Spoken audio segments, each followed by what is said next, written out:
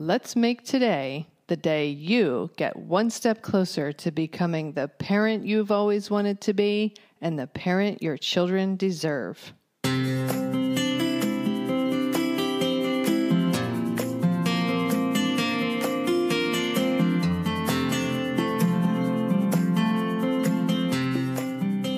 Hi, and welcome to Powerful Parenting for Today's Kids. I am your host, Erin Taylor, and I have wanted to help parents and children literally since I was 11 years old. I created this podcast to help you make a stronger, healthier, deeper connection to your child, to understand the inevitable challenges a little better, and learn some new ways to navigate them when they occur. Thank you for spending some time with me. Now let's get this show started. Hello, everyone. Hello, webinar viewers. Hello, Facebook. Today, I'm going to be talking about managing your time. This is Parenting Through the Coronavirus series number 32. And I was having a discussion with a few colleagues earlier today, and we were talking about managing time for ourselves and our kids during this time, how our kids are managing their time. And I thought it might be an interesting topic for today, and especially because some of our new members in the Powerful Parenting for Today's group have also struggled with managing time. So I knew this was a helpful conversation to have. Different family members of mine have struggled to manage their time. First of all, let's talk about bedtimes. Everyone has shifted later. Everyone. All of us. I am getting more sleep than I ever got before. I'm a night owl by nature, so I used to force myself to go to bed earlier than my body wanted to, but only because I had to get up early with the kids. And so I was getting maybe around 6 or 6.5 hours of sleep per night. And now I'm getting 7 to 8, and I feel awesome. I feel so well rested.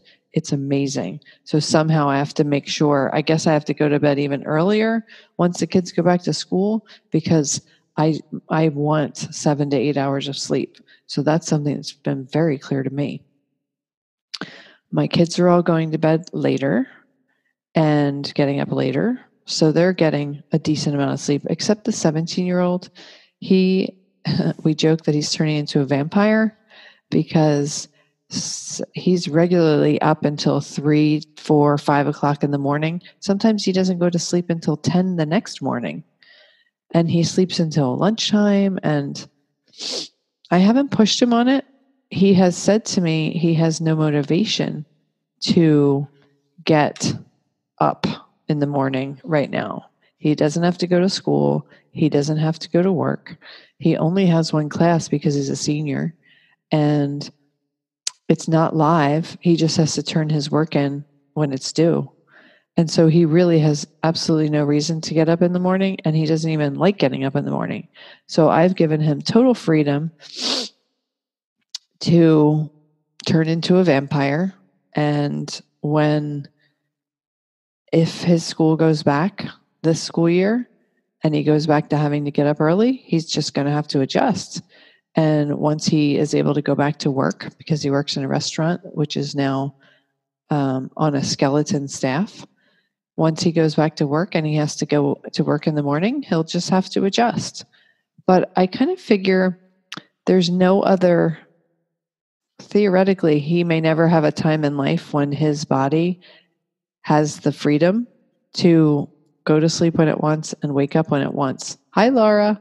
So why not let him do it now?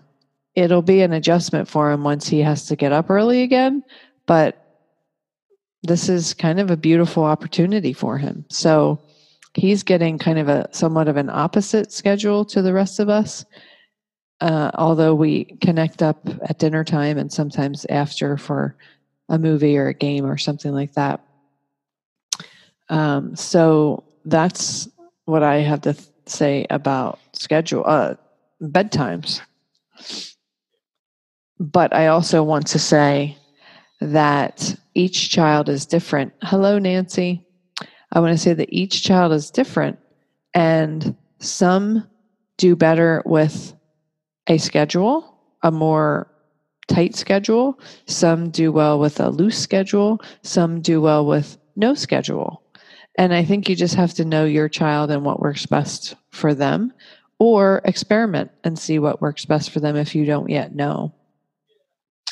And in terms of managing time, this can be a challenge for us, for all of us during this time, whether we're managing work or our kids are managing school or we're helping them to manage all of it. I know that my 7th grader, he has live Zoom calls every day of the week with his teachers, and he has homework or schoolwork, whatever you call it now, and due dates and times when they're due. And he's had a bit of trouble remembering to turn things in. So his teachers make a due date with a time that it's due, say 5 p.m. Whereas when he was going to school each day, it was just due the next day or due when they got to class or due next week or whatever it was, but not a specific time. So as long as it was done before the day it was due, then he would just turn it in when he got there. He's had a couple of times where he has forgotten to turn it in because it was due at 5 or it was due at 12. And at 12:30, he said, oh, I didn't turn my stuff in. And so he's been marked off and lost points from his teachers for turning stuff in late. So we've had to kind of really readjust everything to help him. And we've had to try a couple of different iterations to help him to stay on track and to manage his time well. The first thing we tried didn't work so well. He still forgot and lost points. The second thing we tried didn't work so well. He still forgot and lost points. And this third iteration seems to be working. So it's been maybe about a week and he has not forgotten. He has not turned in anything late. So I'm going to call that a win. But what we have him doing now is writing. He has a notepad next to him for each class. And at the end of each class, he's to write the subject and what the assignments are and what day and time they're due. And then at the end of each day, at the end of the class or 4 p.m. or something like that, he goes to my husband and he reviews each subject and what is due and when. And so this has worked pretty well the last week to keeping him on track. But we had him coming to my husband at 4 p.m. each day to tell him what his homework was. But because he wasn't writing it down in a centralized place, he wasn't always remembering what was due. And so he would tell my husband he had 3 things due, but he actually had 4 things due. And then that 4th thing was forgotten about and all of this. So we've had to keep tweaking and adjusting. And so far, so good with this new iteration. My 15-year-old and my 17-year-old, they don't need the same kind of support system in place because so far they have not forgotten anything that's been due and they've turned in everything on time. So I think, again, it really comes back to knowing your child and knowing what works best for them. Some kids have an easier time managing their own time and their schedules and their due dates. Some are naturally more organized, some are less. Some are more forgetful, some are less. It just depends on your child. So it's really important to know your child. And in terms of managing your own time, I think this time of quarantine can be in some ways easier and in some ways harder. I know for me, the days seem to go by really quickly. I get to 3 or 4 o'clock in the afternoon and I don't even know what happened to the day. I was working and it just kind of slipped by me and it's half over, almost over already. And I'm thinking, where did it go? What happened?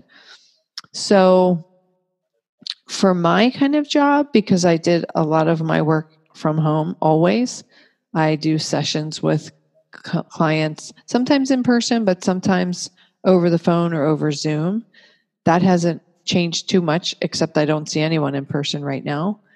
And then I do webinars like this. And so that hasn't changed. And so a lot of my work is pretty much the same. It's just that everyone's home while I'm doing it. But some people's schedules are vastly different. Some people may have gone to an office every day and now they're home and they're trying to manage how do they do their work from home while they have the kids at home and all the other things. That's a challenge. Some people who maybe own their own business and it was an in-person like retail kind of a thing are trying to figure out how to pivot and shift their products or services to an online format. So that is an interesting challenge for some people. And so I think what I would say in terms of managing time, especially during this quarantine, is you have to be gentle with yourself. It's very important to be compassionate with yourself and with your kids. This is a huge adjustment for everyone. This is an unprecedented time. We have lots of things that are weighing on us that we never had to think about before. Hand washing, germ spreading, big terrible virus out there. I know some people worried more about the flu than others, but this is a global pressure that is weighing down on all of us from many different angles, from health and safety to schedules, managing time, school, work, finances. Finances are a pretty big stressor right now for many people. So please be gentle with yourself. Be gentle with your kids. When you or your kids mess up, make a mistake, have an outburst, overreact, it's a great time to say, let's just have a do-over there. That's not how I meant to say it, or I don't really think that's how you meant to speak to me. So can we just have a do-over? Let's just have a do-over. I think that's a great way to gently move through this very challenging time without holding our feet to the fire too much or our kids' feet to the fire. They're having a hard time adjusting just like we are. And so the more compassionate we can be to each other, the better. And the more we can work together, the better. If we can brainstorm ways to help each other. I was talking to a colleague this morning whose daughter was having trouble going to sleep. She's just laying in her bed wide awake at night at bedtime. And her mom realized, the do-over thing for parents with the kids is so valuable. I mean, it's valuable anytime in parenting, but it's really valuable now because there are a lot of new stressors that we're all feeling. Hi, Khadija. Nice to see you. Hope you're well over there in Europe. So this teenager was having trouble going to sleep at night. And her mom realized that it's because she's not getting enough exercise during the day. She's not moving to and from her classes at school. She's not doing her sports. She's just not doing enough exercise. And her daughter is kind of lacking in motivation. She's just not inspired to do anything. And so when we talked it through, what we discovered for her daughter, well, I know about this app, which is called Woof Tracks, WOOFTRAX.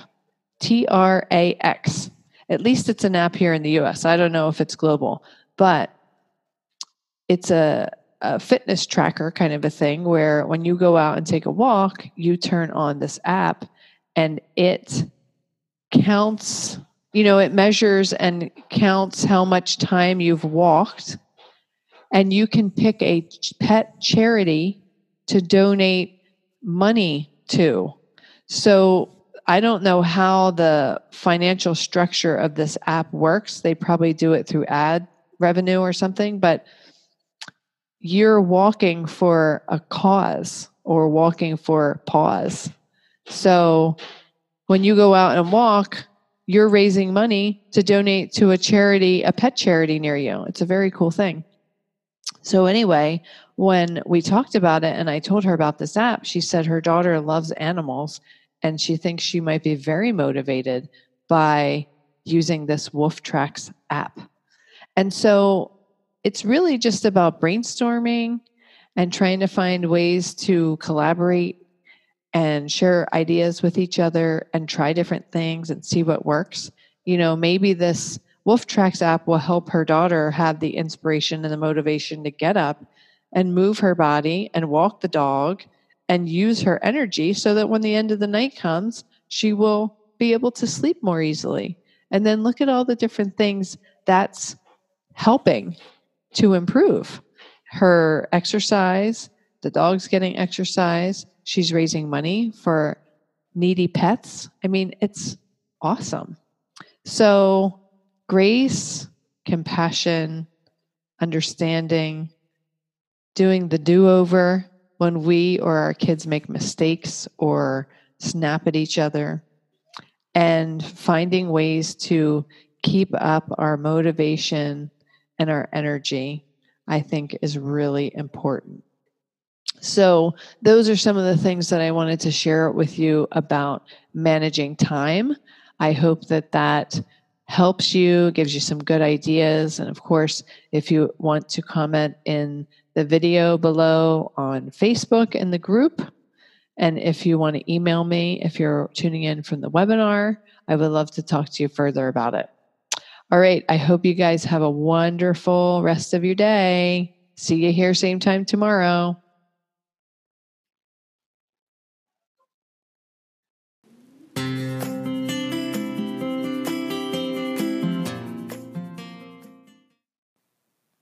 That wraps up this episode of Powerful Parenting for Today's Kids. If you know anyone who could benefit from this episode or this podcast in general, please share it with them. Also, I always love hearing feedback from my listeners.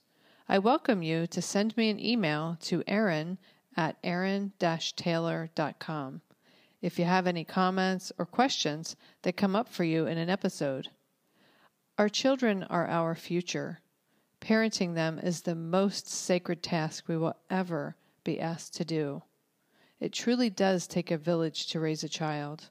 Let's help each other to raise our children to be who it is they are meant to be. If at any point you feel like you need a little extra help and support, reach out to me. I am here to help you.